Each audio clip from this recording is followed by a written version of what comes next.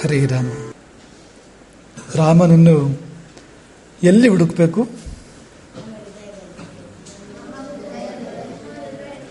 ನಾರದರು ರಾಮನನ್ನು ಎಲ್ಲಿ ಹುಡುಕಿದ್ರು?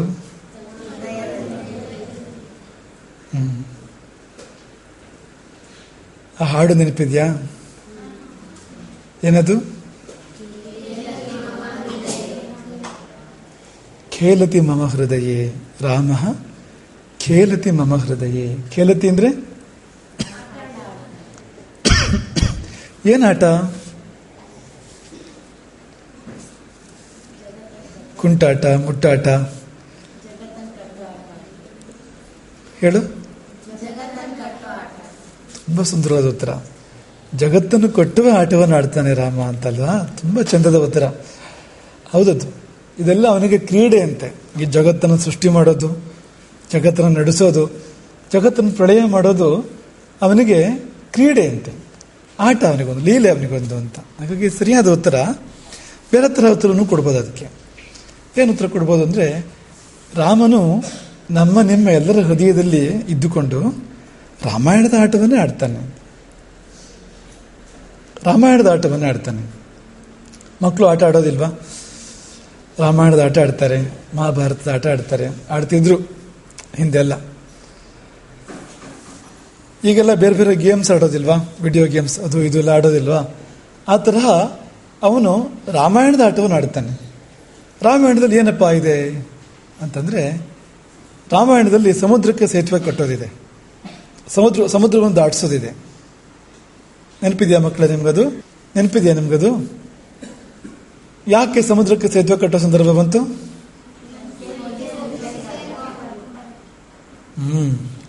ಸೀತೆ ಲಂಕೆಯಲ್ಲಿದ್ದಾಳೆ, ರಾಮ ಮತ್ತು ರಾಮನ ಸೇನೆ ಭಾರತದಲ್ಲಿದೆ, ಮಧ್ಯ ಮಹಾಸಮುದ್ರ ಇದೆ. ಸಮುದ್ರ ದಾಟದ ಲಂಕೆಯನ್ನು ಸೇರೋಕೆ ಸಾಧ್ಯ ಇಲ್ಲ, ಸೀತೆಯನ್ನ ಕರ್ಕೊಂಡು ಬರ್ಲಿಕ್ಕೆ ಸಾಧ್ಯ ಇಲ್ಲ. ಹಾಗಾಗಿ ಇತಿಹಾಸದಲ್ಲಿ ಒಂದೇ ಒಂದು ಬಾರಿ ಸಮುದ್ರಕ್ಕೆ ಸೇತುವೆಯನ್ನು ಕಟ್ಟಲಾಯಿತು. ಸಮುದ್ರ ಹುಟ್ಟಿದ ಮೇಲೆ, ಅಂದ್ರೆ ಭೂಮಿ ಹುಟ್ಟಿದ ಮೇಲೆ, ಭೂಮಿಯಲ್ಲಿ ಸಮುದ್ರ ಹುಟ್ಟಿದ ಮೇಲೆ ಸಮುದ್ರಕ್ಕೆ ಸೇತುವೆ ಕಟ್ಟಿದವರು ಯಾರೂ ಇಲ್ಲ. ಸಮುದ್ರಕ್ಕೆ ಸೇತುವೆ ಕಟ್ಟಿದ್ರೆ ಅವನೊಬ್ಬನೇ ಕಟ್ಟಿದವನು. ಯಾರು? ನಮ್ಮ ಹೃದಯದಲ್ಲೂ ಕೂಡ ಸೇತುವೆ ಕಟ್ತಾನೆ ಅವನು, ಸಮುದ್ರಕ್ಕೆ ಸೇತುವೆ ಕಟ್ತಾನೆ. ನಮ್ಮ ಒಳಗೂ ಕೂಡ ಸಮುದ್ರ ಇದೆಯಂತೆ. ನಮ್ಮೊಳಗೆ ಸಮುದ್ರ ಇದೆ. ಏನು ಸಮುದ್ರ ಅಂದ್ರೆ ಮೋಹದ ಸಮುದ್ರ, ಮೋಹದ ಸಾಗರ, ಮಹಾಸಾಗರ. ಮಕ್ಕಳೇ, ಅರ್ಣವ ಅಂದ್ರೆ ಸಾಗರ, ಮಹಾರ್ಣವ ಅಂದ್ರೆ ಮಹಾಸಮುದ್ರ, ಮಹಾಸಾಗರ. ಯಾವುದದು ಅಂದ್ರೆ ಮೋಹದ ಮಹಾಸಮುದ್ರ. ಎಷ್ಟು ಮೋಹ ಇದೆ ನಮಗೆ ಅಂತ ಲೆಕ್ಕ ಇದೆಯಾ? ಅಷ್ಟು ಮೋಹ ಇದೆ ನಮಗೆ ಅಂತ. ಮೋಹ ಅಂದ್ರೇನು?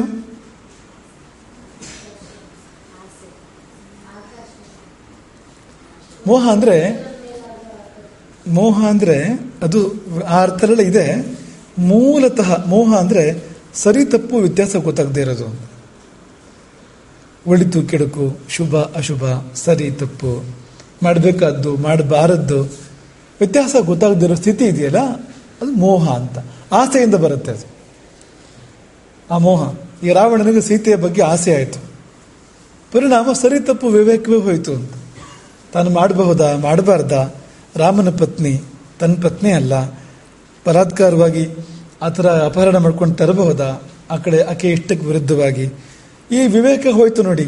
ಈ ವಿವೇಕ ಇಲ್ಲದೆ ಇರೋದು ಅವಿವೇಕ, ಅದೇ ಮೋಹ ಅಂತ. ನಮಗೆ ಆ ಥರದ ಮೋಹ ಅಂದರೆ ಒಂದು ತಮಸ್ಸು, ಒಂದು ಕತ್ತಲೆ, ಒಂದು ಅಜ್ಞಾನ ಎಷ್ಟಿದೆ ಅಂತಂದರೆ ಸಮುದ್ರದಷ್ಟಿದೆ ಅಂತ, ಮಹಾಸಮುದ್ರದಷ್ಟು. ನಮ್ಗೆ ಯಾಕೆ ದೇವರು ಕಾಣ್ತಾ ಇಲ್ಲ ಅಂದರೆ ಈ ಮೋಹದಿಂದಾಗಿ ದೇವರು ಕಾಣ್ತಾ ಇರೋದು ನಮಗೆ.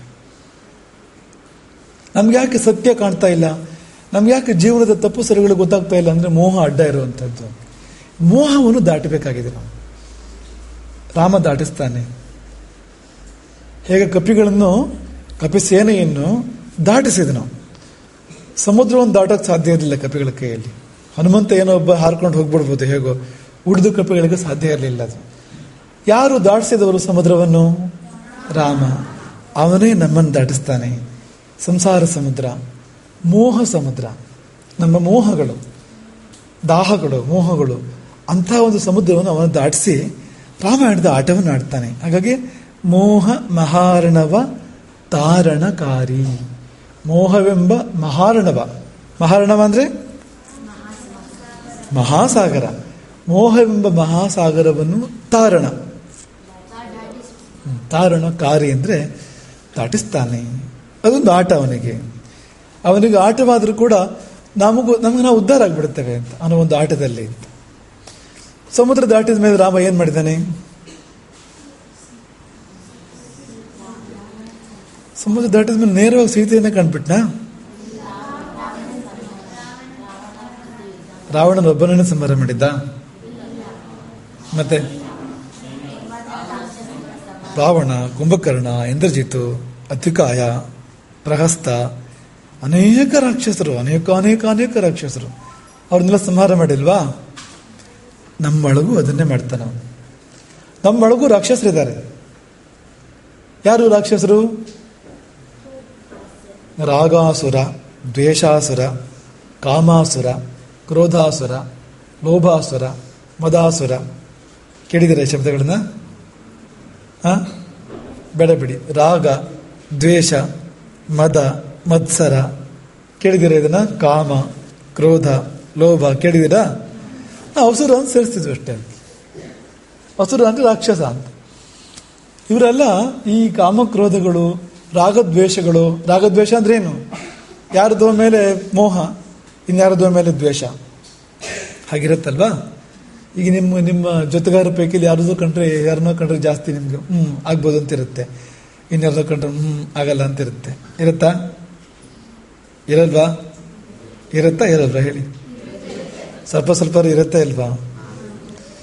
ಯಾರೋ ತುಂಬಾ ಹತ್ತಿರ ಅಂತ ಆಗ್ತಾರೆ, ಯಾರೋ ತುಂಬಾ ದೂರ ಅಂತ ಆಗ್ತಾರೆ, ಬೇಡ ಅಂತ ಆಗ್ತಾರೆ, ಮಾತಾಡೋದೇ ಬೇಡ ಅಂತ ಅನ್ಸುತ್ತೆ, ಟು ಆಗ್ಬಿಡುತ್ತೆ ಅಲ್ವಾ? ಯಾಕೋ ಏನೋ ಮಾತಿಗೆ ಜಗಳ ಆಗ್ಬಿಡುತ್ತೆ, ಆಮೇಲೆ ಮಾತಿಲ್ಲ, ಮುಖ ನೋಡಲ್ಲ, ಈ ಕಡೆ ತಿರ್ಸ್ಕೊಂಡು ಹೋಗ್ಬೇಕನ, ಹಿಂಗೆಲ್ಲ ಆಗಲ್ವಾ? ರಾಗದ್ವೇಷಗಳು ಅಂದ್ರೆ ಅದು ಅಂತ. ಈ ನಮ್ಗೆ ಏನಾಗುತ್ತೆ ನಮ್ಮ ಮನುಷ್ಯರಿಗೆ ಅಂದ್ರೆ ಎಲ್ಲ ವಿಷಯಗಳದ್ದು ಹಾಗೆ ಅಂತ. ಯಾವುದೋ ಕೆಲವು ಹತ್ರ, ಯಾವುದೋ ಕೆಲವು ದೂರ, ಯಾರೋ ಕೆಲವರ ಮೇಲೆ ಮೋಹ, ಯಾರೋ ಕೆಲವರ ಮೇಲೆ ದ್ವೇಷ. ಇದೆಲ್ಲ ರಾಕ್ಷಸರು ಅಂತ. ಈ ರಾಗ, ದ್ವೇಷ, ಲೋಭ, ಮೋಹ, ಮದ, ಮತ್ಸರ ಇವುಗಳಿಂದಲೇ ಮನುಷ್ಯ ಕೆಟ್ಟವನಾಗೋದು. ರಾಕ್ಷಸರು ಅಂತ ಆಗೋದು ಯಾವುದರಿಂದ? ಇದೇ ಗುಣಗಳಿಂದ. ಮಕ್ಕಳೇ, ನಾವು ಮೊನ್ನೆ ಒಂದು ಪ್ರಶ್ನೆಯನ್ನು ಕೇಳಿದ್ವು, ನಿಮಗೂ ಕೇಳ್ತೀವಿ ಅದೇ ಪ್ರಶ್ನೆಯನ್ನ. ರಾವಣನನ್ನು ಕೊಂದವರು ಯಾರು? ಅಲ್ಲ.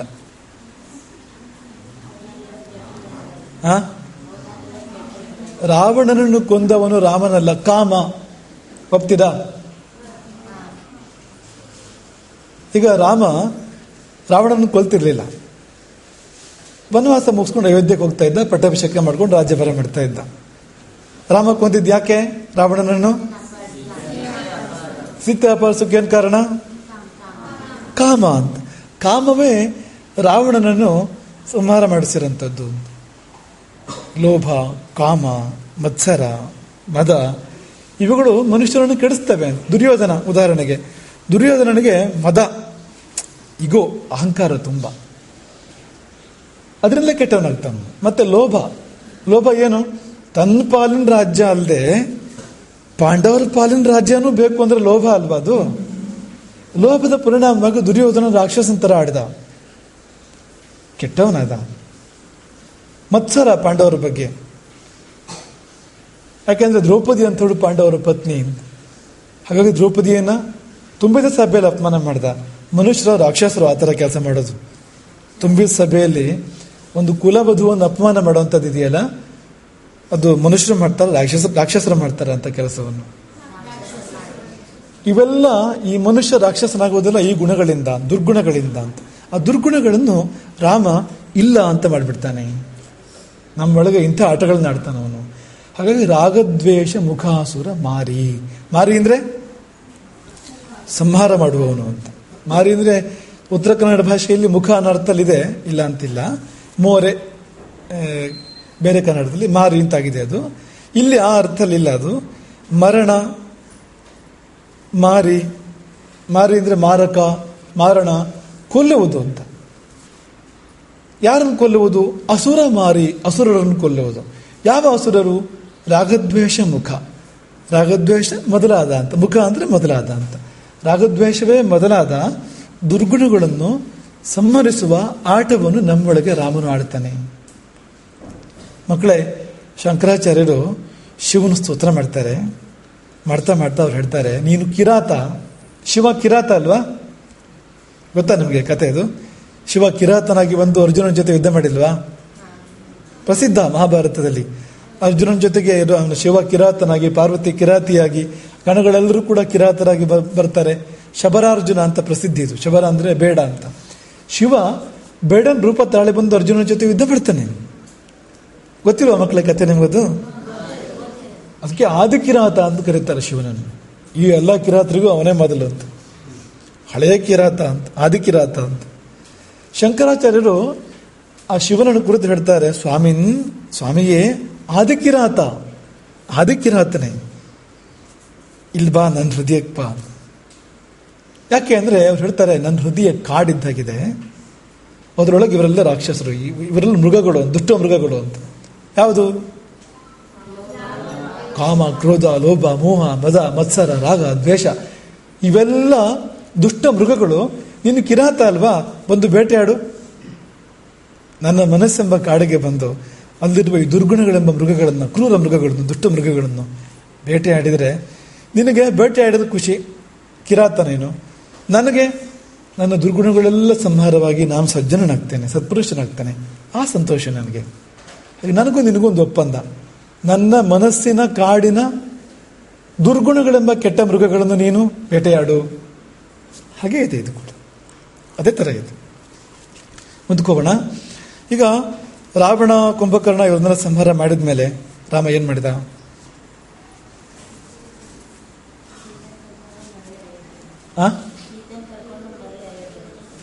ಸೀತಾ ಜೊತೆಗೆ ಸೇರ್ಕೊಳ್ತಾನೆ. ಸೀತಾರಾಮರು ಸೇರ್ತಾರಲ್ವಾ? ರಾವಣ ಸಂಹಾರದ ಬಳಿಕ ಸೀತಾರಾಮರು ಸೇರ್ತಾರೆ ಅಲ್ವಾ? ನೋಡೋದೇ ಇದೆ. ವಿದೇಹ ಸುತ ಅಂದ್ರೆ ಯಾರು?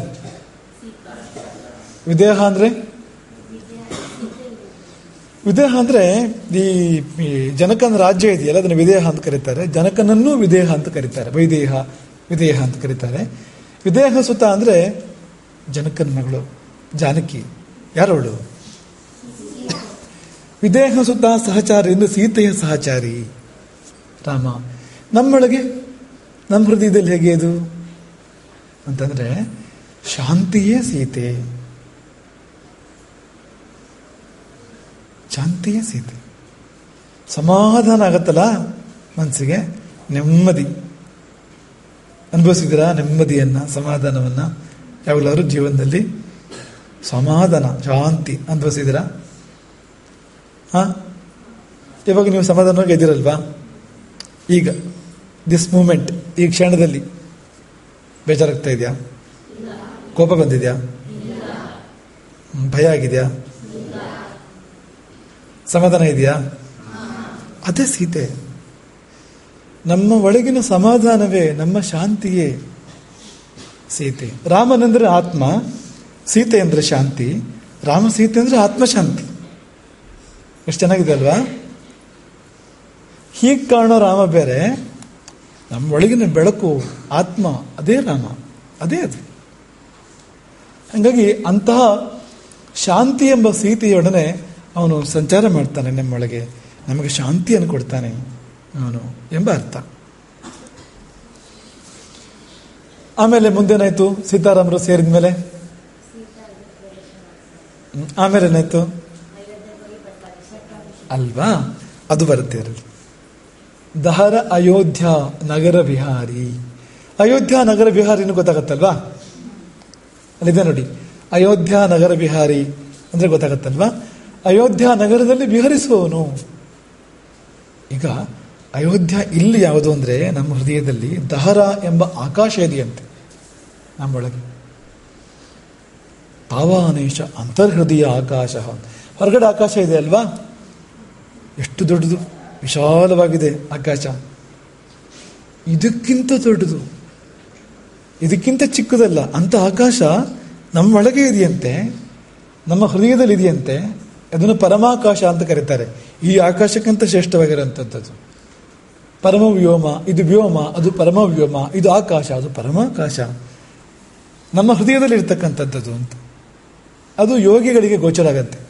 ಧ್ಯಾನ ಮಾಡ್ತಾ, ಸಾಧನೆ ಮಾಡ್ತಾ, ಕಣ್ಮುಚ್ಚಿ ತಪಸ್ಸು ಕೊಡ್ತಾರಲ್ಲ, ಅವರು ಆ ಆಕಾಶದಲ್ಲಿ ಅವ್ರು ಪ್ರವೇಶ ಮಾಡ್ತಾರೆ. ಅಲ್ಲಿ ಅವರು ಬೆಳಕನ್ನು ನೋಡ್ತಾರೆ, ಆತ್ಮಜ್ಯೋತಿಯನ್ನು ಕಾಣ್ತಾರೆ ಅವರು.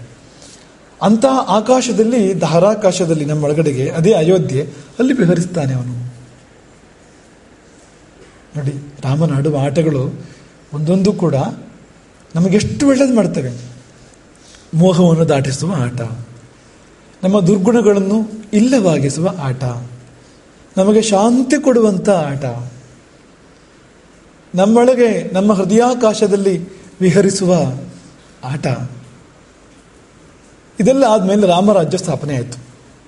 ರಾಮ ಅಯೋಧ್ಯೆಗೆ ಮರಳಿ ಬಂದ ಮೇಲೆ, ಸೀತಾರಾಮರಿಗೆ ಪಟ್ಟಾಭಿಷೇಕ ಆದಮೇಲೆ ರಾಮರಾಜ್ಯ ಸ್ಥಾಪನೆ ಆಯಿತು. ಆ ಆಟವನ್ನು ಆಡ್ತಾನೆ. ಅಲ್ಲಿ ರಾಮರಾಜ್ಯ ಇಲ್ಲಿ ಹಂಸ ರಾಜ್ಯ, ಹಂಸ ಸಾಮ್ರಾಜ್ಯ, ಪರಮಹಂಸ ಸಾಮ್ರಾಜ್ಯ. ಹಂಸ ಗೊತ್ತಾ ನಿಮಗೆ? ಹಂಸ ಅಂದ್ರೆ ಪ್ರಾಣಿಯೋ ಪಕ್ಷಿಯೋ? ಹಂಸಕ್ಕೆ ರೆಕ್ಕೆ ಇರುತ್ತಾ? ಎಷ್ಟು ರೆಕ್ಕೆ ಇರುತ್ತೆ? ಎರಡೇ. ಯಾವ ಬಣ್ಣ ಇರುತ್ತೆ? ಕಪ್ಪು, ಬಿಳಿ ಇರುತ್ತಾ?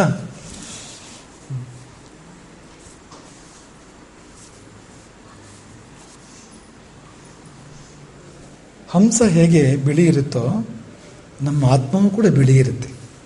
ಅದೇ ಥರ ಬಿಳಿ ಅಂದರೆ ಪ್ರಕಾಶ ಅಂತ, ತೇಜೋಮಯ ಅಂತ, ಬೆಳಕು. ಅದು ನಮ್ಮ ಒಳಗಿದೆ. ಅದು ಹಂಸಃ ಅಂತ ಕರೀತಾರೆ ಅದನ್ನು. ಸೋಹಂ ಕೇಳಿದಿರಾ? ಹಂಸಃ ಹಿಂದೆ ಮುಂದೆ ಮಾಡಿದ್ರೆ ಸೋಹಂ, ಸೋಹಂ ಹಿಂದೆ ಮುಂದೆ ಮಾಡಿದ್ರೆ ಹಂಸಃ. ಸೋಹಂ ಗೊತ್ತಾ ನಿಮಗೆ? ಸೋಹಂ, ಸೋಹಂ ಗೊತ್ತಾ? ಸೋಹಂ ಒಂದು ಉಸಿರು ಒಳಗೆ ಹೋಗುತ್ತೆ, ಒಂದು ಉಸಿರು ಹೊರಗೆ ಬರುತ್ತೆ.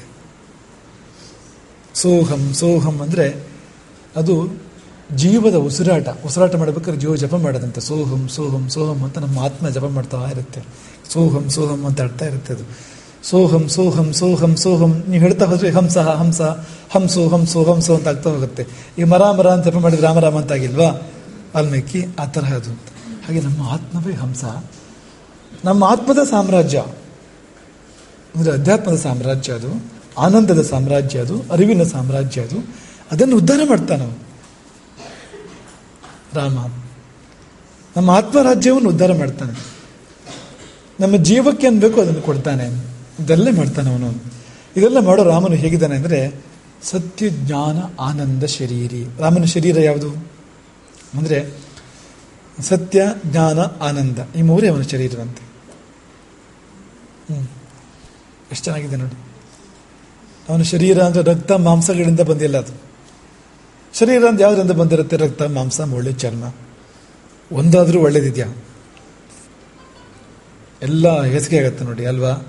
ಮಾಂಸ ಮಜ್ಜೆ ಮೂಳೆ. ಆದರೆ ರಾಮನ ವ್ಯಕ್ತಿತ್ವ ಯಾವುದರಿಂದ ನಿರ್ಮಾಣ ಆಗಿದೆ ಅಂದರೆ ಸತ್ಯದಿಂದ, ಜ್ಞಾನದಿಂದ, ಆನಂದದಿಂದ. ಇನ್ಗ್ರೀಡಿಯೆಂಟ್ಸ್ ಯಾವುದು ರಾಮ ಅನ್ಬೇಕಾದ್ರೆ? ಕಾಫಿ ಇನ್ಗ್ರೀಡಿಯೆಂಟ್ಸ್ ಯಾವುದು ಅಂದರೆ ಹಾಲು, ಡಿಕಾಕ್ಷನ್, ಸಕ್ಕರೆ, ಈ ಮೂರಲ್ವಾ ಕಾಫಿ ಇನ್ಗ್ರೀಡಿಯೆಂಟ್ಸ್ ಅಲ್ವಾ? ಕಾಫಿ ಕುಡಿದಿದ್ದೀರಾ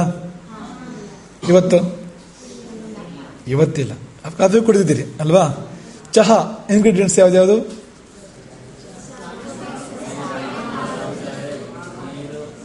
ನೀರು ಯಾಕೆ ಪಾಪ? ನೀರಿಲ್ಲ ಮಾಡಿ. ಚಹಾ ಪುಡಿ, ಸಕ್ಕರೆ, ಹಾಲು, ಈ ಮೂರಂತೂ ಬೇಕಾ? ಹಾಲು ಕಡಿಮೆ ಆದ್ರೆ ನೀರು ಹಾಕೋದಾಯ್ತು. ಆಮೇಲೆ ಅದೇನು ಮಾಡೋಕ್ಕಾಗಲ್ಲ. ನಿಮ್ಗೆ ಇನ್ನೂ ರುಚಿ ಬೇಕು ಅಂದ್ರೆ ಏಲಕ್ಕಿ ಹಾಕ್ಬೋದು ಅದಕ್ಕೆ ಅಲ್ವಾ? ಏಲಕ್ಕಿ ಹಾಕಿ ಚಹಾ ಕುಡಿದಿದ್ದೀರಾ? ಇದೆಲ್ಲ ಇಂಗ್ರೀಡಿಯೆಂಟ್ಸ್ ಅಲ್ವಾ ಚಹಾಕ್ಕೆ? ಹಾಗೆ ರಾಮನಿಗೆ ಇಂಗ್ರೀಡಿಯೆಂಟ್ ಯಾವುದು ಅಂದರೆ ಸತ್ತು, ಚಿತ್, ಆನಂದ. ಸಚ್ಚಿದಾನಂದ ಗೊತ್ತಾ ನಿಮಗೆ? ಸಚ್ಚಿದಾನಂದ, ಸಚ್ಚಿದಾನಂದ ಸತ್ತು, ಚಿತ್ತು, ಆನಂದ. ಸತ್ತು ಅಂದರೆ ಅಸ್ತಿತ್ವ, ಇರುವಿಕೆ, ಸಾವಿಲ್ಲದ ಇರುವಿಕೆ ಸತ್ ಅಂದರೆ. ಚಿತ್ ಅಂದರೆ ಬೆಳಕು, ಜ್ಞಾನ, ಪ್ರಭೆ. ರಾಮ ಅಂದರೆ ಸಾವಿಲ್ಲದ ಅಸ್ತಿತ್ವ. ಅದು ತ್ರೇತಾಯುಗ ಯಾವಾಗ, ಈ ಕಲಿಯುಗ ಯಾವಾಗ, ಇನ್ನೂ ಇದ್ದಾನೆ ರಾಮ, ಇವರು ಇದ್ದಾನೆ ನಮ್ಮ ಒಳಗಡೆಗೆ. ಸಾವಿಲ್ಲದ ಅಸ್ತಿತ್ವ, ಸಾವಿಲ್ಲದ ಬದುಕೋದು. ಚಿತ್ ಅಂದರೆ ಬೆಳಕು, ರಾಮ ಅಂದರೆ ಕತ್ತಲ. ಹೇಳಿ, ರಾಮ ಅಂದರೆ ಕಪ್ಪು ಕತ್ತಲ ಆಕಾರ ಕಾಣಿಸ್ತದೆ ನಿಮಗೆ? ಭೂತ ಗುಮ್ಮ ಎಲ್ಲ ಹಾಗಿರುತ್ತೆ. ಅದು ರಾಮ ಇರೋದು ಹಾಗಲ್ಲ, ಅದು ಬೆಳಕು ಅದು ಅಂತ. ಆಮೇಲೆ ಆನಂದ, ರಾಮ ಶಬ್ದಕ್ಕೆ ಆನಂದ ಅಂತ ಅರ್ಥ ಅಂತೆ. ಈ ಸಚ್ಚಿದಾನಂದ ಅನ್ನೋದನ್ನೇ ಸತ್ಯ ಜ್ಞಾನಾನಂದ. ಸತ್ ಅಂದರೆ ಸತ್ಯ, ಚಿತ್ ಅಂದರೆ ಜ್ಞಾನ, ಆಮೇಲೆ ಆನಂದ, ಆ ರೀತಿ ಹೇಳಿದ್ದಾರೆ. ಹಾಗಾಗಿ ರಾಮ ಹೇಗಿರ್ತಾನೆ? ರಾಮನ ಇಂಗ್ರೀಡಿಯೆಂಟ್ಸ್ ಯಾವುದು, ಏನೆಲ್ಲ ಇದೆ ರಾಮನಲ್ಲಿ ಅಂದರೆ ಈ ಮೂರು ಸಂಗತಿಗಳು, ಸತ್ತು, ಚಿತ್ತು, ಆನಂದ ಅಂತ. ಇದೆಲ್ಲ ಬೇಕು ನಮ್ಗೆ ಅಲ್ವಾ? ನೀವು ಹೇಳಿ, ಸಾವು ಬೇಕು ಬದುಕು ಬೇಕು? ಹಾಗಾದ್ರೆ ರಾಮ ಬೇಕು. ರಾಮನೆಂದ್ರೆ ಬದುಕು, ಸಾವಲ್ಲ, ಸಾವಿಲ್ಲದ ಬದುಕು, ಸಾವಿನ ಆಚೆಗಿನ ಬದುಕೋದು. ಆಮೇಲೆ ನಿಮಗೆ ಬೆಳಕು ಬೇಕೋ ಕತ್ತಲೆ ಬೇಕೋ? ಹಂಗಾರೆ ರಾಮ ಬೇಕು. ಜ್ಞಾನ ಬೇಕೋ ಅಜ್ಞಾನ ಬೇಕೋ? ಅದು ರಾಮ. ಅದು ಆಮೇಲೆ ನಿಮಗೆ ಆನಂದ ಬೇಕು, ದುಃಖ ಬೇಕು ಅಲ್ವಾ, ಅದು ರಾಮ. ಅದು ನಮ್ಗಾಗೋ ಖುಷಿಗಳೆಲ್ಲ ಒಂದೊಂದು ಹನಿ ಇದ್ದಾಗೆ. ನಾವೇನು ಖುಷಿ ಪಡ್ತಾ ಇದ್ದೀವಿ ಜೀವನದಲ್ಲಿ ಒಂದೊಂದು ಹನಿ ಇದ್ದಾಗೆ. ರಾಮ ಅಂದರೆ ಸಮುದ್ರ ಇದ್ದ ಹಾಗೆ, ಸಿಂಧು. ಅದು ಇದು ಬಿಂದು, ಅದು ಸಿಂಧು. ನಿಮಗೆ ಒಳ್ಳೆ ಅಂಕಗಳು ಸಿಕ್ಕಿದ್ರೆ ಪರೀಕ್ಷೆಯಲ್ಲಿ 100ಕ್ಕೆ 100 ಸಿಕ್ತು ಅಂತ ಅನ್ಕೊಳ್ಳಿ, ಏನಾಗುತ್ತೆ ನಿಮಗೆ? ಅದು ಹನಿ. ನಿಮ್ಗಾಗೋ ಖುಷಿ ಇದೆಯಲ್ಲ, ಹನಿ ಇದು. ರಾಮ ಅಂದರೆ ಅಂಥ ಬಿಂದುಗಳೆಲ್ಲ ಕೂಡಿದ ಸಿಂಧು ಅಂತ. ಎಷ್ಟು ದೊಡ್ಡ ಸುಖ ಸಾಗರ ಅದು. ಎಷ್ಟು ಬೇಕೋ ಅಷ್ಟು ತಗೋಬೋದು ನಾವು. ನಿಮಗೂ ರಾಮನಿಗೂ ಒಂದು ಸಂಪರ್ಕ ಏರ್ಪಟ್ರೆ ಸುಖವನ್ನು ಮಗದು ತಗೋಬೋದು ನೀವು. ಹಾಗಾಗಿ ಅದೇ ಅವನ ಶರೀರ ಎಂಬುದಾಗಿ ಯಾರು ಹೇಳಿದರು? ಮರ್ತೋಯ್ತಾ ನಿಮಗೆ? ಇದ್ಯಾರು ಬರೆದಿದ್ದು? ಸದಾಶಿವ ಬ್ರಹ್ಮೇಂದ್ರರು. ಸದಾಶಿವ ಬ್ರಹ್ಮೇಂದ್ರರೆಂಬ ಅವಧೂತರು, ಮಹಾಸಂತ. ಅವರು ದೊಡ್ಡ ಸಂತ. ಅವರು ಬರೆದಿರ್ತಕ್ಕಂಥದ್ದು ಇದು. ಖೇಲತಿ ಮಮ ಹೃದಯೇ ರಾಮ ಖೇಲತಿ ಮಮ ಹೃದಯೇ. ಹಾಗಾಗಿ ನಾರದರು ಈ 16 ಗುಣಗಳುಳ್ಳ ವ್ಯಕ್ತಿಗಳು ಎಲ್ಲಿದ್ದಾರೆ, ಯಾರು ಅಂತ ವಾಲ್ಮೀಕಿಗಳು ಕೇಳಿದಾಗ ಕಣ್ಮುಚ್ಚಿ ಹುಡುಕಿದ್ದು. ಎಲ್ಲಿ ಹುಡುಕಿದ್ದು ಅಂದರೆ, ಮತ್ತೆ ಎಲ್ಲಿ ಹುಡುಕಿಲ್ಲ? ಅವ್ರಿಗೇನು ಜಗತ್ತಲ್ಲಿ ಹುಡುಕಿಲ್ಲ. ಆಮೇಲೆ ನಾವೇನೇನು ಹೇಳಿದ್ವು ಮನೆಯಲ್ಲ ನೆನ್ಪಡ್ಕೊಳ್ಳಿ. ತ್ರಿಲೋಕದಲ್ಲಿ. ಆಮೇಲೆ ರಾಮನನ್ನು ಪುಸ್ತಕಗಳಲ್ಲಿ ಹುಡುಕೋದಲ್ಲ, ಲೈಬ್ರರಿಗಳಲ್ಲಿ ಪುಸ್ತಕಗಳಲ್ಲಿ ಸಿಗೋದಿಲ್ಲ. ಅವನು ರಾಮನು ಗೂಗಲಲ್ಲಿ ಸಿಗೋದಿಲ್ಲ. ಹೇಳಿದ್ವು ಅಲ್ವಾ ಮೊನ್ನೆ? ಎಲ್ಲಿದ್ದಾನೆ ರಾಮ ಅಂದರೆ ಗೂಗಲ್ ಮಾಡಿದ್ರೆ ಸಿಗ್ತಾನೆ ರಾಮ? ಇಲ್ಲೇ ಸಿಗ್ತಾನೆ, ನಮ್ಮ ಹೃದಯದಲ್ಲೇ ಸಿಗ್ತಾನೆ. ಗೂಗಲ್ ಮಾಡಿದ್ರೆ ಸಿಗೋದಿಲ್ಲ. ಗ್ರಂಥಗಳಲ್ಲಿ, ಲೈಬ್ರರಿಗಳಲ್ಲಿ ಅಲ್ಲ, ಹೊರ ಜಗತ್ತಿನಲ್ಲಿ ಎಲ್ಲೋ ಅಲ್ಲ. ಅವನು ಎಲ್ಲ ಕಡೆ ಇದ್ದಾನೆ. ದೇವಸ್ಥಾನಗಳಲ್ಲಿ ಇದ್ದಾನೆ, ಪರ್ವತಗಳಲ್ಲಿ, ನದಿಗಳಲ್ಲಿ, ಗುಹೆಗಳಲ್ಲಿ ಇದ್ದಾನೆ, ಅಯೋಧ್ಯೆಯಲ್ಲಿದ್ದಾನೆ, ಎಲ್ಲ ಕಡೆ ಇದ್ದಾನೆ. ಆದರೆ ನಮಗೆ ಲಭಿಸುವುದು ಅವನು ನಮ್ಮ ಹೃದಯದಲ್ಲಿ. ಮಕ್ಕಳ ಈ ವಿಷಯಕ್ಕಿಂತ ಈ ವಿಷಯದಿಂದ ಮುಂದೆ ಹೋಗೋಕ್ಕಿಂತ ಮುಂಚೆ ಒಂದು ಪ್ರಶ್ನೆ ಕೇಳ್ತೀವಿ ನಿಮಗೆ. ಕೇಳಿದ್ವಾ ಏನೋ ನೆನಪಿಲ್ಲ ನಿಮಗೆ? ಕೇಳಿದ್ರೆ ಪಕ್ಕ ಉತ್ತರ ಹೇಳ್ಬಿಡಿ. ಈ ಮಂಗಳಾರತಿ ಮಾಡಬೇಕಾದ್ರೆ ದೇವರಿಗೆ ನೆನಪಿದೆಯಾ? ಮಂಗಳಾರತಿ ಮಾಡೋದ್ರಲ್ಲಿ ನಿಮ್ಗೆ ನೆನಪಿರುತ್ತಲ್ವಾ? ಅವಾಗ ಕಣ್ಣು ಮುಚ್ಕೋತಾರೆ. ಯಾಕೆ?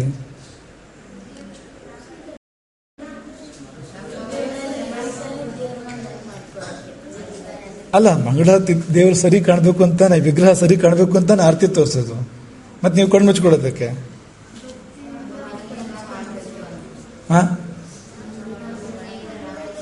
ಒಳ್ಳೆ ಎಣ್ಣೆ ಬಂದಾಗ ಕಣ್ಣು ಮುಚ್ಕೊಂಡು ಒಂದು ಗಾದೆ ಹೇಳ್ದಾಗ ಆಯ್ತಲ್ಲ ಇದು ಅಂತ. ಎಲ್ಲ ದೇವರಿಗೆಲ್ಲ ಅಲಂಕಾರ ಚೆನ್ನಾಗಿ ಮಾಡಿ ಒಳ್ಳೆ ಕರ್ಪೂರದ ಆರತಿ ತೋರಿಸೋ ಹೊತ್ತಿಗೆ ಕಣ್ಣು ಮುಚ್ಕೊಳ್ಳೋದಕ್ಕಪ್ಪ.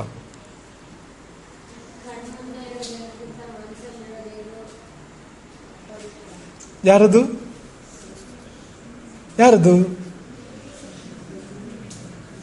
ಚೆನ್ನಾಗಿ ಹೇಳ್ತಾ ಇದ್ದೀನಿ, ಅದಕ್ಕೆ ಯಾರದು ಕೇಳಿದ್ದು. ಹೆಸರು ಹೇಳು. ಸುನಂದ ಯಾವ ಕ್ಲಾಸು? ಹೌದಾ? ಸರಿಯಾದ ಉತ್ತರ ಅದು. ಕಣ್ಮುಂದೆ ಒಂದ್ಸಾರಿ ನೋಡಬೇಕು. ಆರತಿ ಬೆಳಗಿದಾಗ ದೇವರ ವಿಗ್ರಹವನ್ನು ಆಪಾದ ಮಸ್ತಕ, ಕಾಲಿಂದ ತಲೆಯವರೆಗೆ ಒಂದ್ಸತಿ ನೋಡಿದ ಮೇಲೆ ಕಣ್ಣು ಮುಚ್ಚಿ ಹೃದಯದಲ್ಲಿ ಕಾಣಬೇಕು ನಾವು. ಹಾಗಾಗಿ ಆರತಿ ಮಾಡಬೇಕಾದ್ರೆ ಕಣ್ಣು ಮುಚ್ಚುವಂಥದ್ದು ಅಂತ. ಇಷ್ಟು ಖೇಲತಿ ಮಮ ಹೃದಯ ವಿಷಯ. ಇನ್ನೊಂದು ಅಂಶ ನಿಮ್ಗೆ ಇದನ್ನ ಹೇಳಿ ನಾವು ಮುಂದಕ್ಕೆ ಹೋಗ್ತಾ ಇದ್ದೀವಿ. ನಾರದರು ಏನು ಹೇಳ್ತಾರೆ ಅಂದರೆ, ಧೈರ್ಯಯುಕ್ತ ಶ್ರೂಯತಾಂ ನರಹ. ನೀನು ಹೇಳಿದ ಗುಣಗಳೆಲ್ಲ ಸುಮಾರು ಬೇರೆ ಇದೆ, ಒಂದೆರಡಲ್ಲ, ಅನೇಕ ಗುಣಗಳ ಬಗ್ಗೆ ಹೇಳ್ತಾ ಇದೆಯೇ. ಮತ್ತು ದುರ್ಲಭ ಆಗಿರೋದು, ಎಲ್ಲೂ ಸಿಗಲ್ಲ ಅವರಲ್ಲಿ ಅಂಥ ಗುಣಗಳ ಬಗ್ಗೆ ಹೇಳ್ತಾ ಇದೆಯೇ. ಆಯಿತು, ಪರವಾಗಿಲ್ಲ. ಈ ಎಲ್ಲ ಗುಣಗಳುಳ್ಳ ಮನುಷ್ಯನ ಕುರಿತು ಹೇಳ್ತೇನೆ, ಕೇಳು ಎಂಬುದಾಗಿ ವಾಲ್ಮೀಕಿಗಳು ನಾರದರಿಗೆ ಹೇಳ್ತಾರೆ. ಈಗ ನಮ್ಮ ಪ್ರಶ್ನೆ ನಿಮಗೆ, ರಾಮ ಮನುಷ್ಯನ ಅಂತ? ಯಾಕೆಂದ್ರೆ ವಾಲ್ಮೀಕಿಗಳ ಪ್ರಶ್ನೆ, ಈ ಎಲ್ಲ ಗುಣಗಳುಳ್ಳ ಮನುಷ್ಯ ಯಾರು ಈ ಕಾಲದಲ್ಲಿ? ಕೋನ್ವಸ್ಮಿನ್ ಸಾಂಪ್ರತಂ ಲೋಕೆ, ವರ್ತಮಾನ ಕಾಲದಲ್ಲಿ ಈ ಲೋಕದಲ್ಲಿ ಇರುವ ಮನುಷ್ಯರ ಪೈಕಿ ಈ ಎಲ್ಲ ಗುಣಗಳುಳ್ಳವನು ಯಾರು? 16 ಗುಣಗಳುಳ್ಳವನು ಯಾರು ಅಂತ ಪ್ರಶ್ನೆ. ಎಲ್ಲ ಗುಣಗಳುಳ್ಳ ಮನುಷ್ಯನ ಬಗ್ಗೆ ಹೇಳ್ತಾನೆ ಅಂತ ನಾರದರ ಉತ್ತರ. ಈ ಎಲ್ಲ ಗುಣಗಳುಳ್ಳವನು ಯಾರು? ಅವನು ಮನುಷ್ಯನಾ? ಅದು ಮತ್ತೆ ಪೂಜೆ ಮಾಡ್ತೀರಿ ನೀವು?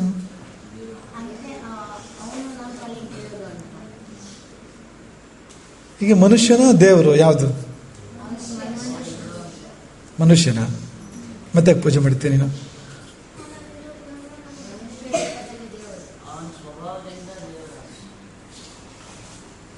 ಮಕ್ಕಳೇ, ಒಬ್ಬನು ಮನುಷ್ಯನಾಗಿರ್ಬೋದು, ಅದೇ ಹೊತ್ತಿಗೆ ದೇವರು ಆಗಿರ್ಬೋದು. ಎರಡೂ ಒಟ್ಟಿಗೆ ಸಾಧ್ಯ ಇದೆ. ಮನುಷ್ಯನಾದ್ರೆ ದೇವರಾಗಬಾರ್ದಂತಿಲ್ಲ, ದೇವರಾದ್ರೆ ಮನುಷ್ಯನಾಗಬಾರ್ದಂತಿಲ್ಲ, ದೇವರು ಮನುಷ್ಯನಾಗಿ ಬರಬಾರ್ದಂತಿದೆಯಾ? ದೇವರಿಗೆ ಏನಾದ್ರು ರೂಲ್ ಇದೆಯಾ? ಆ ಥರ ನೀನು ಮನುಷ್ಯನಾಗಬಾರ್ದು ಅಂತ ರೂಲ್ ಇದೆಯಾ? ಮನುಷ್ಯನೇ ದೇವರಾಗ್ತಾನಂತೆ. ಸಾಧನೆ ಮಾಡಿ ಮನುಷ್ಯನೇ ದೇವರಾಗ್ತಾನಂತೆ. ದೇವರಿಗೆ ಮನುಷ್ಯ ಆಗೋಕ್ಕಾಗೋದಿಲ್ವಾ? ದೇವರಿಗೆ ಕೆಳಗೆ ಇಳಿದು ಬರೋಕ್ಕೆ, ಭೂಲೋಕಕ್ಕೆ ಬರೋಕೆ ಆಗೋದಿಲ್ವಾ? ನಮ್ಮನ್ನು ಸೃಷ್ಟಿ ಮಾಡಿದವನಿಗೆ ನಮ್ಮ ಹಾಗೆ ತಾನು ಆಗಿ ಬರೋಕ್ಕಾಗೋದಿಲ್ವಾ? ಹಾಗೆ ಬಂದಾಗ ಎರಡೂ ಆಗಿರ್ತಾನೆ. ಅವನು ಮನುಷ್ಯನೂ ಆಗಿರ್ತಾನೆ, ದೇವರು ಆಗಿರ್ತಾನೆ. ರಾಮ ಮನುಷ್ಯ ಹೌದೇ ಹೌದು. ಯಾಕೆಂದ್ರೆ ಇಲ್ಲ ಅಂದ್ರೆ ರಾವಣನ ಸಂಹಾರ ಮಾಡೋಕೆ ಸಾಧ್ಯ ಇಲ್ಲ. ರಾವಣನ ವರ ಏನು? ಮನುಷ್ಯರಿಂದ ಮಾತ್ರ ಸಾವು ಅಂತ. ಮರ್ಕಟರು ಮನುಷ್ಯರುಗಳಿಂದ ಮಾತ್ರ ಸಾವು ಅಂತ. ರಾಮ ಮನುಷ್ಯ ಆಗದೆ ಇದ್ರೆ ಅವನು ರಾವಣನ ಸಂಹಾರ ಮಾಡೋಕ್ಕೆ ಸಾಧ್ಯ ಇಲ್ಲ. ಅಂದಮೇಲೆ ಮನುಷ್ಯ ಹೌದು. ಆದರೆ ಮನುಷ್ಯ ಮಾತ್ರನಲ್ಲ, ಈ ಶಬ್ದ ನೆನ್ಪಿಟ್ಕೊಳ್ಳಿ. ಮನುಷ್ಯ ಮಾತ್ರನಲ್ಲ, ಮನುಷ್ಯ ಹೌದು, ಮನುಷ್ಯ ಮಾತ್ರನಲ್ಲ, ದೇವರು ಹೌದು. ಆಯ್ತಾ? ಅಲ್ಲಿಂದ ಮುಂದಕ್ಕೆ ಹೋಗೋಣ. ರಾಮಾಯಣ ಗ್ರಂಥ ಹೌದು ಅಲ್ವೋ? ಮಂತ್ರವೂ ಹೌದು. ಏನೇಳಿ? ರಾಮಾಯಣ ಗ್ರಂಥ ಹೌದು. ಹೇಗೆ ರಾಮ ಮನುಷ್ಯನೂ ಹೌದು, ದೇವತೆಯೂ ಹೌದು, ಹಾಗೆ ರಾಮಾಯಣ ಗ್ರಂಥವೂ ಹೌದು, ಮಂತ್ರವೂ ಕೂಡ ಹೌದು. ಎರಡು ಯೋಗ್ಯತೆ ಅದಕ್ಕೆ ಅಂತ. ಹಾಗಾಗಿ ಕಥೆ ಹೇಳೋನು ಅಲ್ಲಿಯವನು, ಕಥೆ ಕೇಳೋನು ಇಲ್ಲಿಯವನು. ವಾಲ್ಮೀಕಿಗಳು ಎಲ್ಲಿಯವರು? ನಾರದರು? ಇಡೀ ರಾಮಾಯಣ ಹೇಗೆ ಇದೆ ಮಕ್ಕಳೇ? ಎಲ್ಲ ಸೇರಿದೆ ಅಲ್ಲಿ. ಮನುಷ್ಯತ್ವ ದೇವತ್ವ ಸೇರಿರ್ತಕ್ಕಂಥದ್ದು ಇಡೀ ರಾಮಾಯಣ ಹೇಗೆ ಇದೆ. ಹನುಮಂತ ಕಪಿ ಹೌದು, ಈ ಲೋಕದವನು ಹೌದು, ಆದ್ರೆ ಅಷ್ಟು ಮಾತ್ರವಾ? ಸುಗ್ರೀವ ಕಪಿರಾಜ ಹೌದು, ಸೂರ್ಯಾಂಶ ಸಂಭೂತನೂ ಹೌದು, ಸೂರ್ಯನೇ ಸುಗ್ರೀವಾಗಿ ಬಂದಿರತಕ್ಕಂಥದ್ದು. ಎಲ್ಲ ಹೋಗಲಿ. ರಾವಣ ಕುಂಭಕರ್ಣ ರಾಕ್ಷಸರು ಹೌದು, ನಿಜವಾಗಿ ನೋಡಿದರೆ ಅವರು ವೈಕುಂಠದ ದ್ವಾರಪಾಲಕರು ಹೌದು. ಇಡೀ ರಾಮಾಯಣ ಹೀಗೆ ಇದೆ ಮಕ್ಕಳೇ. ಯಾವ ಪಾತ್ರ ತಗೊಂಡ್ರು ಹೀಗೆ ಇದೆ ಅಂತ. ಅದು ಇದು ಹೌದು, ಅದು ಹೌದು ಅಂತ. ರಾಮ ಅದಕ್ಕೆ ಅಪವಾದ ಅಲ್ಲ. ಹನುಮಂತನೇ ದೇವರು ಅಂತ ಆದ್ಮೇಲೆ, ರಾವಣನೂ ಅಲ್ಲಿಂದ ಬಂದವನು ಅಂತ ಆದ್ಮೇಲೆ ಮತ್ತೆ ರಾಮ ಕಡಿಮೆ ಇರೋಕ್ಕೆ ಸಾಧ್ಯವಾದಕ್ಕಿಂತ ಕಥಾನಾಯಕ ಅವನು ರಾಮ ಅಂತ. ಹಾಗಾಗಿ ನರಹ ಅನ್ನೋ ಶಬ್ದ ಬಳಸಿದ್ದು ನಾರದರು. ಅಂತ ಮನುಷ್ಯನ ಬಗ್ಗೆ ಹೇಳ್ತೇನೆ ಕೇಳು ಅಂತ ನಾರದರು ಶುರು ಮಾಡ್ತಾರೆ. ಏನಿಂದ ಶುರು ಮಾಡಬೇಕು ನಾರದರು? ನಿನ್ನ ಹೆಸರೇನು ಹೇಳಿದೆ ಮೊನ್ನೆ? ಸೌಭಾಗ್ಯಲಕ್ಷ್ಮಿ. ನಿಜವಾಗೂ ಸೌಭಾಗ್ಯಲಕ್ಷ್ಮಿ ಹೋದ್ರು ನೀನು. ಇದು ಓದಕ್ಕೆ ಬರುತ್ತಾ ಶ್ಲೋಕ ನಿಮ್ಗೆ? ಓದಿ ನೋಡೋಣ. ಮೇಲಿನ ಶ್ಲೋಕ ಓದಿ ನೋಡೋಣ.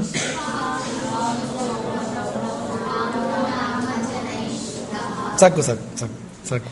ಇದು ಜೀರ್ಣ ಮಾಡ್ಕೊಳ್ಳೋಣ. ಇದನ್ನ ಆಮೇಲೆ ಮುಂದಕ್ಕೆ ಹೋಗೋಣ. ಏನಿದೆ ಅಲ್ಲಿ? ಇಕ್ಷ್ವಾಕು ವಂಶ ಪ್ರಭವ ಅಂತಿದೆ. ಇಕ್ಷ್ವಾಕು ವಂಶ ಪ್ರಭವೋ ಇದೆ.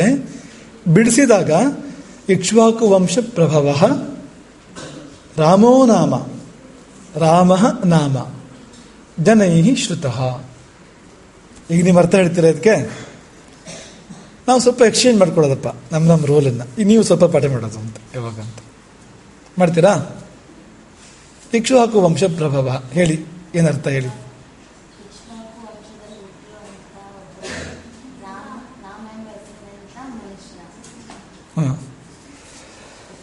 ನೀನು ಸರಿಯಾದ ದಾರಲ್ಲಿದೆಯಾ? ಸರಿಯಾದ ದಾರಲ್ಲಿ ಹೋಗ್ತಾ ಇದೆಯೇ?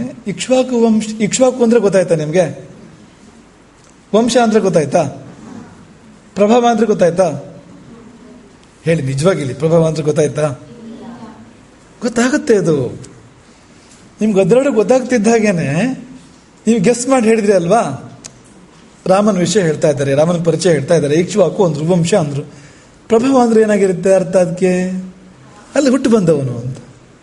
ಪ್ರಭವ ಅಂದ್ರೆ ಹುಟ್ಟು, ನೆನ್ಪಿಟ್ಕೊಳ್ಳಿ. ಪ್ರಭವ ಮತ್ತು ಅಪ್ಯಯ ಅನ್ನೋ ಎರಡು ಶಬ್ದ ಇದೆ. ಪ್ರಭವ ಅಂದ್ರೆ ಹುಟ್ಟು, ಅಪ್ಯಯ ಅಂದ್ರೆ ನಾಶ. ಬೇಡ, ಬೇರೆ ಶಬ್ದ ಹೇಳ್ತೀವಿ ಕೇಳಿ. ಪ್ರಭವ ಅಂದ್ರೆ ಹುಟ್ಟು, ಪ್ರಳಯ ಅಂದ್ರೆ. ಈಗ ಹೇಳಿ, ಇಕ್ಷ್ವಾಕು ವಂಶ ಪ್ರಭವ ಅಂದ್ರೆ ಏನು?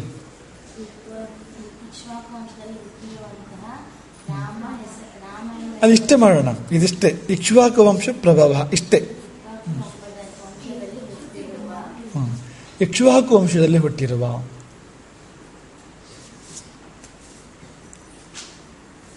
ವಂಶ ಅಷ್ಟು ಇಂಪಾರ್ಟೆಂಟಾ? ವಂಶ ಇಂಪಾರ್ಟೆಂಟಾ ಹೇಳಿ? ನಾವು ಯಾವ ವಂಶದಲ್ಲಿ ಹುಟ್ಟಿದೀವಿ ಅನ್ನೋದು ಇಂಪಾರ್ಟೆಂಟಾ? ಹಿಂದಿನ ಕಾಲದಲ್ಲಿ ಅಲ್ಲಿಂದ ಶುರು ಮಾಡ್ತಾ ಇದ್ರು. ಈಗಿನ ಕಾಲದಲ್ಲೂ ಹಾಗೇನೆ. ಪರಿಚಯ ಹೇಳಬೇಕಾದ್ರೆ ಯಾವ ಊರು, ಯಾವ ವಂಶ, ಯಾರು ತಂದೆ ತಾಯಿ, ಆಮೇಲೆ ಹೆಸರೇನು ಅಂತ ಬರೋದು, ಅವನು ಯಾರು ಅಂತ ಬರೋದು. ರಾಮ ತನ್ನ ಪರಿಚಯ ಹೇಳಬೇಕಾದ್ರೆ ಹೀಗೆ ಹೇಳ್ತಾ ಇದ್ದ ಅಂತ, ನಾನು ಸೂರ್ಯವಂಶದವನು, ಇಕ್ಷ್ವಾಕು ವಂಶದವನು, ದಶರಥನ ಮಗ ನಾನು, ರಾಮ. ಹನುಮಂತ ಅಂತೂ ಇನ್ನೂ ಬೇರೆ ಥರ ಹೇಳ್ತಾನೆ. ಹನುಮಂತ ತನ್ನ ಪರಿಚಯ ಹೇಳಬೇಕಾದ್ರೆ ಲಂಕೆಯಲ್ಲಿ ದಾಸೋಹಂ ಕೋಸಲೇಂದ್ರಸ್ಯ, ನಾನು ಕೋಸಲೇಂದ್ರನ ದಾಸ ಅಂತ ಅಲ್ಲಿಂದ ಶುರು ಮಾಡ್ತಾನೆ ಪರಿಚಯ. ಕೋಸಲೇಂದ್ರ ಯಾರು? ಅವನ ದಾಸ ನಾನು ಅಂತ.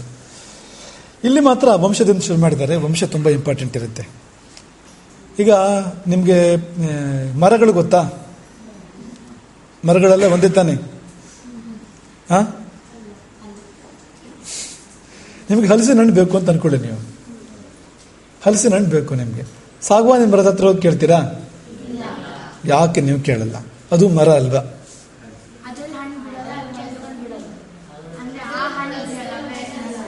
ಯಾಕೆ ಬಿಡಲ್ಲ ಅದು? ಕುಲ ಅಲ್ಲ ಅದು.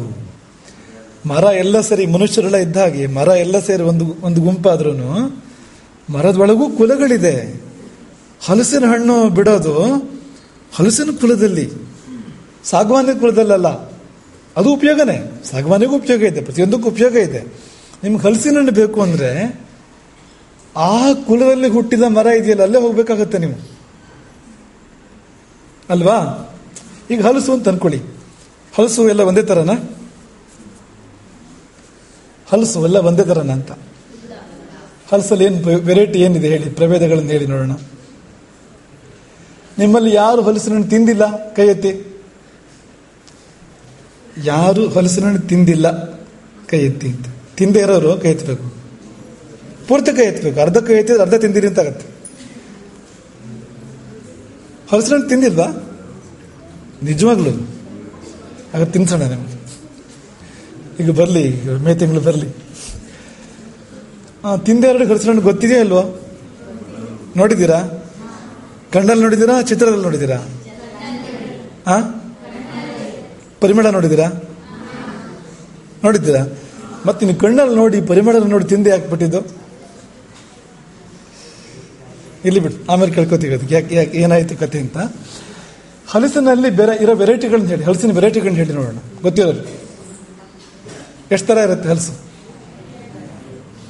ಬೇಗ ಬೇಗ ಹೇಳ್ಬೇಕು. 2 ಥರ. ಯಾವ್ದಾವ್ದು ಹೇಳಿ?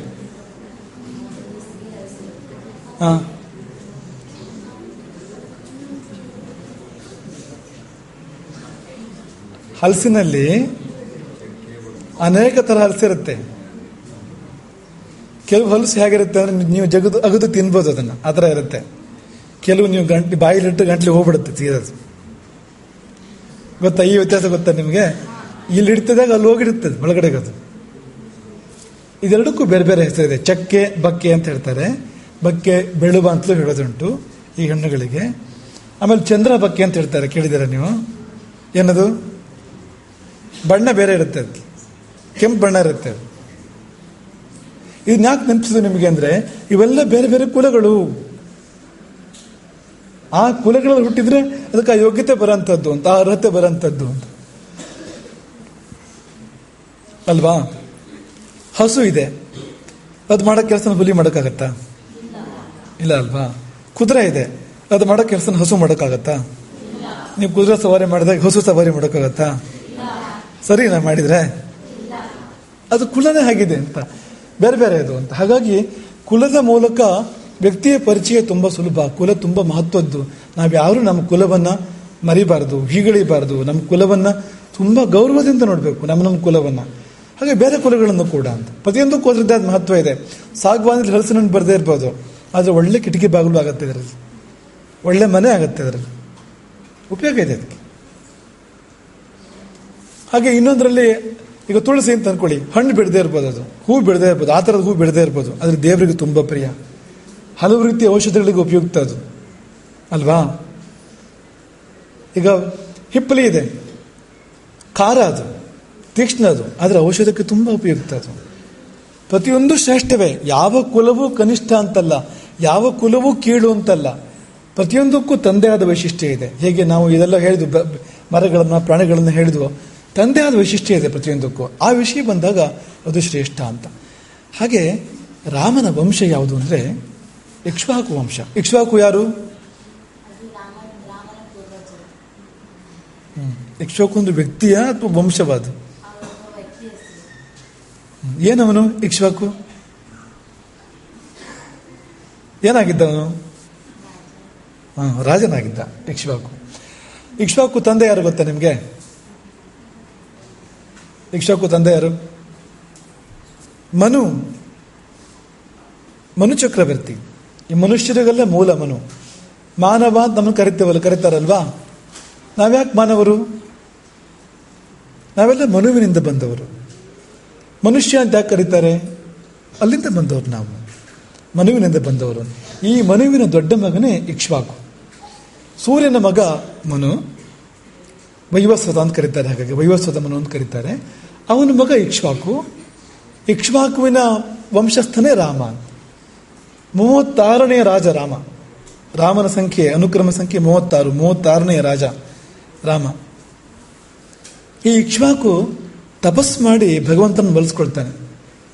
ಏನು ಬರಬೇಕು ನಿಂಗೆ ಅಂತ ದೇವರು ಕೇಳಿದಾಗ ಇಕ್ಷ್ವಾಕು ಕೇಳಿದ್ದೇನು ಗೊತ್ತಾ? ನನ್ನ ವಂಶದಲ್ಲಿ ನೀನು ಹುಟ್ಟಿ ಬರಬೇಕು, ನೀನು ನನ್ನ ವಂಶದಲ್ಲಿ ಹುಟ್ಟಿ ಬರಬೇಕು. ಹಾಗಾಗಿ ರಾಮ ಬಂದಿದ್ದು ಆ ವಂಶದಲ್ಲಿ ಅಂತ. ಈ ವಂಶಕ್ಕೆ ತುಂಬ ಮಹತ್ವ ಇದೆ ಮಕ್ಕಳೇ, ಇಕ್ಷ್ವಾಕು ವಂಶಕ್ಕೆ. ಈ ವಂಶದವರು ಅನ್ಯಾಯ ಮಾಡಲಿಲ್ಲ, ಈ ವಂಶದವರು ಸುಳ್ಳು ಹೇಳ್ತಿರಲಿಲ್ಲ, ಈ ವಂಶದವರು ಪರರ ಸೊತ್ತನ್ನು ಯಾವತ್ತೂ ಅವರು ಅಪಹಾರ ಮಾಡಿದ್ದಿಲ್ಲ, ತಪ್ಪು ಮಾಡ್ತಿರ್ಲಿಲ್ಲ, ಅವರು ಅಧರ್ಮ ಮಾಡ್ತಿರಲಿಲ್ಲ ಯಾವತ್ತಿದ್ರು ಕೂಡ. ಹಾಗಾಗಿ ಕಾಳಿದಾಸ ತುಂಬ ವರ್ಣನೆ ಮಾಡಿದ್ದಾನೆ ಈ ವಂಶದ ರಾಜರುಗಳು ಹೇಗೆಲ್ಲ ಇದ್ರು ಅಂತ. ಅವರು ಮನುಷ್ಯ ರೂಪದ ದೇವತೆಗಳಂತ ಇದ್ರು, ಅಷ್ಟು ಒಳ್ಳೆಯವರಾಗಿದ್ರು, ಅಷ್ಟು ಶ್ರೇಷ್ಠ ರಾಜರುಗಳಾಗಿದ್ರು. ಹಾಗಾಗಿ ಆವತ್ತಿನ ಕಾಲಕ್ಕೆ ಲೋಕಕ್ಕೆಲ್ಲ ಶ್ರೇಷ್ಠವಾದ ವಂಶ ಯಾವುದು ಅಂದರೆ ಈ ಇಕ್ಷ್ವಾಕು ವಂಶ. ಆ ವಂಶಕ್ಕೆ ಸೇರಿದವನು ರಾಮ. ಮೊದಲು ವಂಶ, ಆಮೇಲೆ ರಾಮೋ ನಾಮ, ರಾಮನೆಂಬವನು, ಅವನ ಹೆಸರು ರಾಮ. ರಾಮ ಅಂದ ಕೂಡಲೇ ಅವನೇ ನೆನಪಾಗ್ತಾನಲ್ಲ ನಮಗೆ. ಆದರೆ ರಾಮ ಅಂತ ತುಂಬ ಜನ ಹೆಸರಿಟ್ಕೊಂಡಿದ್ದಾರೆ ಇಲ್ವಾ? ಎಷ್ಟು ಊರಿಗೂ ರಾಮನ ಹೆಸರಿದೆ, ಎಷ್ಟು ಕೆರೆ ಅಥವಾ ನದಿ, ಪರ್ವತ, ಅದಕ್ಕೆಲ್ಲ ರಾಮನ ಹೆಸರಿದೆ ಅಲ್ವಾ? ರಾಮಗಿರಿ ಅಂತ ಹೇಳ್ತಾರೆ, ರಾಮಗಂಗಾ ಅಂತ ಹೇಳ್ತಾರೆ, ರಾಮತೀರ್ಥ ಅಂತ ಹೇಳ್ತಾರೆ. ಆಮೇಲೆ ರಾಮ ಅಂತ ಹೆಸರಂತೂ ರಾಮಚಂದ್ರ, ರಾಮಕೃಷ್ಣ, ಎಷ್ಟು ಜನ ಇಟ್ಕೊಂಡಿದ್ದಾರಲ್ವ ಹೆಸರು. ಶ್ರೀರಾಮ. ಉತ್ತರ ಭಾರತಕ್ಕೆ ಹೋಗ್ಬಿಟ್ರೆ ಬೋಲಾರಾಮ್ ಅಂದ್ರು, ಮತ್ತೊಂದು ಎಲ್ಲ ರಾಮ ರಾಮ ರಾಮ ಅಂತಲೇ ಮುಕ್ತಾಯ ಆಗುವಂಥದ್ದು. ಆದರೆ ನಿಜವಾದ ರಾಮ ಒಬ್ಬನೇ. ಅವನು ಎಷ್ಟು ಜನಪ್ರಿಯ ಅಂದರೆ ದೇಶಕ್ಕೆಲ್ಲ ಅವನ ಹೆಸರಾಯಿತು. ಅವನ ಕಾಲದ ಬಳಿಕ ಕೋಟ್ಯಂತರ ವರ್ಷಗಳು ಕಳೆದರೂ ಕೂಡ, ಒಂದು ಇಷ್ಟಾರು ವರ್ಷಗಳು ಕಳೆದರೂ ಕೂಡ ಇನ್ನೂ ಜನ ಅವನ ಹೆಸರಿಟ್ಕೋತಾ ಇದ್ದಾರೆ. ಹೇಗಿರ್ಬೇಕು ಅವನು, ಎಷ್ಟು ಜನಪ್ರಿಯ ಆಗಿರಬೇಕು ಅಂತ. ಈಗ ನೋಡಿ, ಎಷ್ಟೋ ಜನರು ಅವ್ರು ಇದ್ದಾಗಲೇ ನಮ್ಗೆ ಗೊತ್ತಿರೋದಿಲ್ಲ, ಇನ್ನೆಷ್ಟೋ ಜನರು ಅವರು ಗತಿಸಿ ಹೋದ್ಮೇಲೆ ಮರ್ತು ಬಿಡ್ತೇನೆ ಅವರನ್ನು. ಆದರೆ ಯುಗಗಳು ಕಳೆದಿವೆ, ಲಕ್ಷಾಂತರ ವರ್ಷಗಳು ಕಳೆದಿವೆ. ಇವತ್ತಿಗೂ ಜನ ರಾಮ ರಾಮ ರಾಮ ಅಂತ ರಾಮನ ನೆನಪು ಮಾಡ್ಕೋತಾರೆ, ಅವನ ಹೆಸರು ಹೇಳ್ತಾರೆ. ಹೇಗಿರ್ಬೇಕಲ್ವ ಅವನು ಅಂತ. ರಾಮನಿಗೆ ನಾಮ ತುಂಬ ವಿಶೇಷ, ಕೃಷ್ಣನಿಗೆ ರೂಪ. ಕೃಷ್ಣನ ರೂಪ ವಿಶೇಷ, ರಾಮನ ಹಾಗಾಗಿ ರಾಮನನ್ನು ನಾಮದ ಮೂಲಕ ತಲುಪಬೇಕು ನಾವು, ಕೃಷ್ಣನನ್ನು ಧ್ಯಾನದ ಮೂಲಕ, ರೂಪದ ಮೂಲಕ. ಕೃಷ್ಣನದು ರೂಪ ಇಬ್ಬರದು ಮನಮೋಹಕ ರೂಪವೇ ಹೌದು, ಆದರೆ ಹೆಚ್ಚಾಗಿ ಕೃಷ್ಣ ಅಂತ ಅನ್ನೋ ಶಬ್ದಕ್ಕಿಂತ ಹೆಚ್ಚು ಆ ರೂಪದ ಮೇಲೆ ಅವನ ಭಕ್ತರು ಏಕಾಗ್ರತೆ ಮಾಡ್ತಾರೆ. ಅದು ರಾಮನದ್ದಾಗಲ್ಲ, ನಾಮದ ಮೇಲೆ ಅಂತ. ಮಕ್ಕಳ, ನಿಮಗೊಂದು ಪ್ರಶ್ನೆ ಕೇಳ್ತೀವಿ. ರಾಮ ಅನ್ಬೇಕಾದ್ರೆ ಮೊದಲನೇ ಅಕ್ಷರ ಯಾವುದು? ಬಾಯಿ ಮುಚ್ಚಿ ಅದನ್ನು ಹೇಳಬೇಕು, ತುಟಿಗಳನ್ನ ಕೂಡಿಸಿ ಅದನ್ನು ಹೇಳಬೇಕು. ಹೇಳಿ ನೋಡೋಣ, ಟ್ರೈ ಮಾಡಿ. ತುಟಿಗಳನ್ನ ಬಿಡಿಸ್ಬಾರ್ದು, ತುಟಿಗಳು ಕೂಡಿರಬೇಕು, ರಾ ಅಂತ ಹೇಳಬೇಕು. ಒಂದು ಪ್ರಯತ್ನ ಮಾಡ್ಬೋದಲ್ಲ?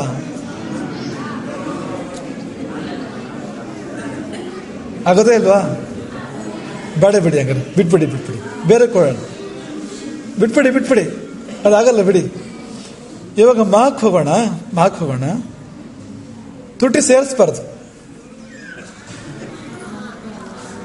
ಮಾ ಅನ್ಬೇಕು, ತುಟಿ ಸೇರಿಸ್ಬಾರ್ದು. ನೋಡಿ, ಟ್ರೈ ಮಾಡಿ. ಆಗೋದೇ ಇಲ್ವಾ?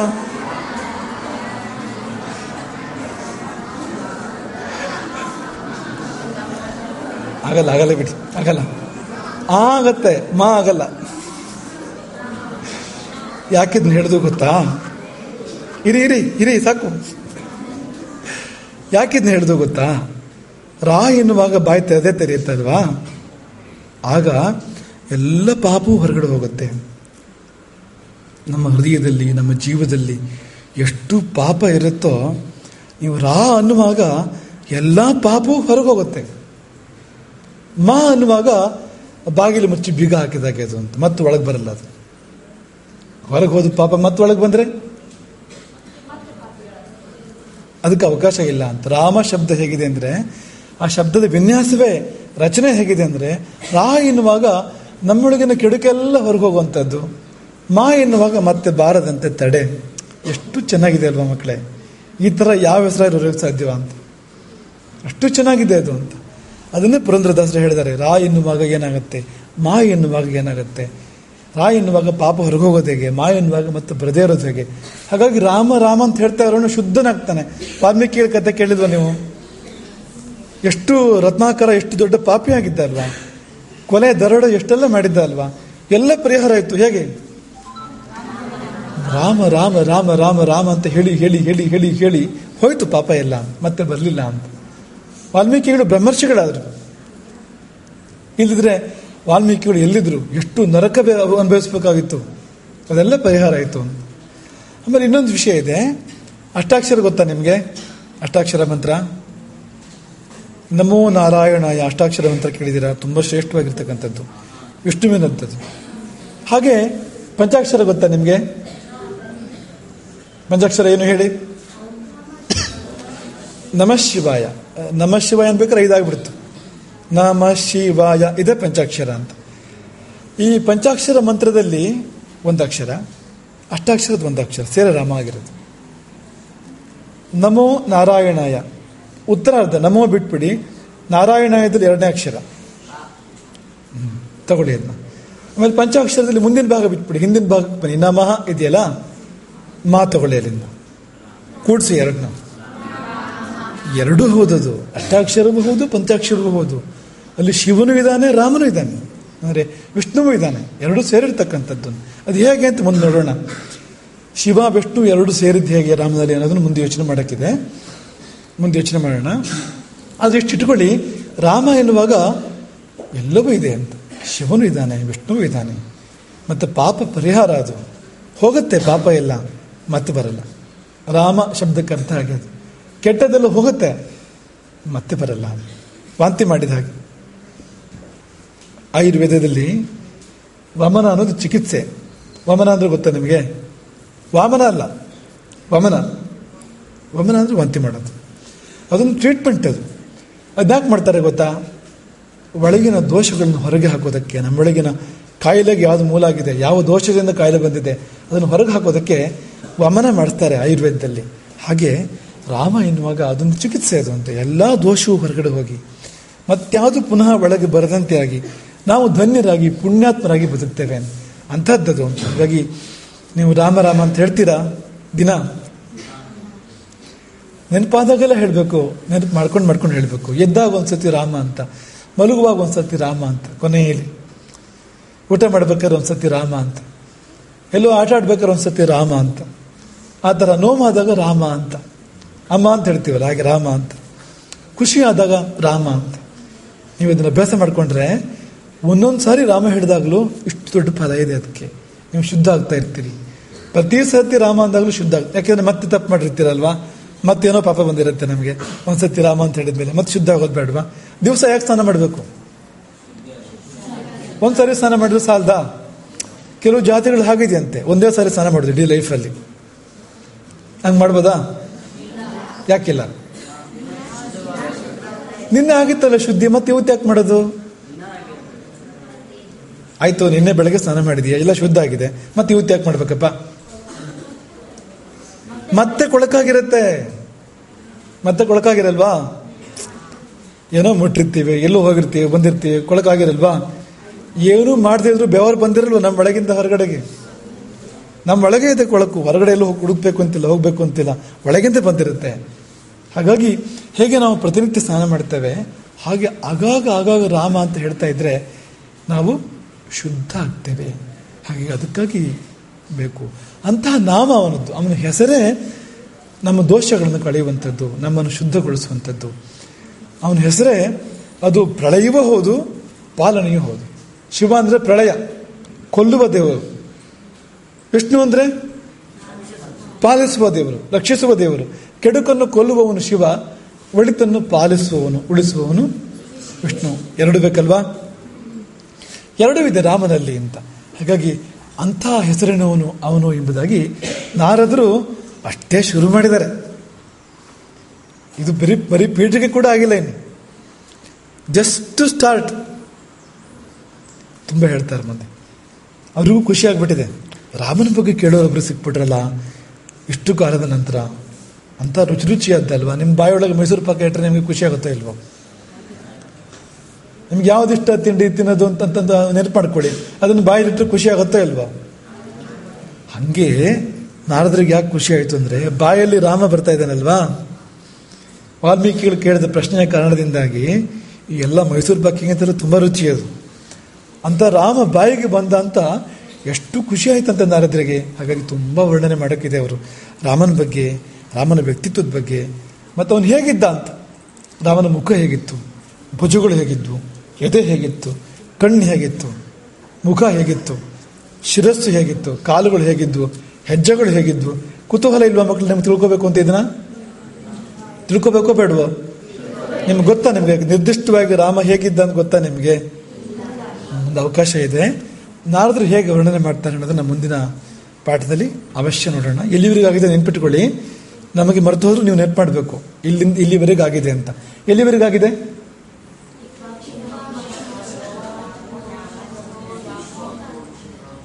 ರಾಮನಾಮ ಅಷ್ಟೇ, ಜನಶ್ರಿತ ಏನೂ ಆಗಿಲ್ಲ. ಅದು ಮುಂದಿನ ಸತಿ ಮಾಡೋಣ ಅದನ್ನು. ಹರೇ ರಾಮ.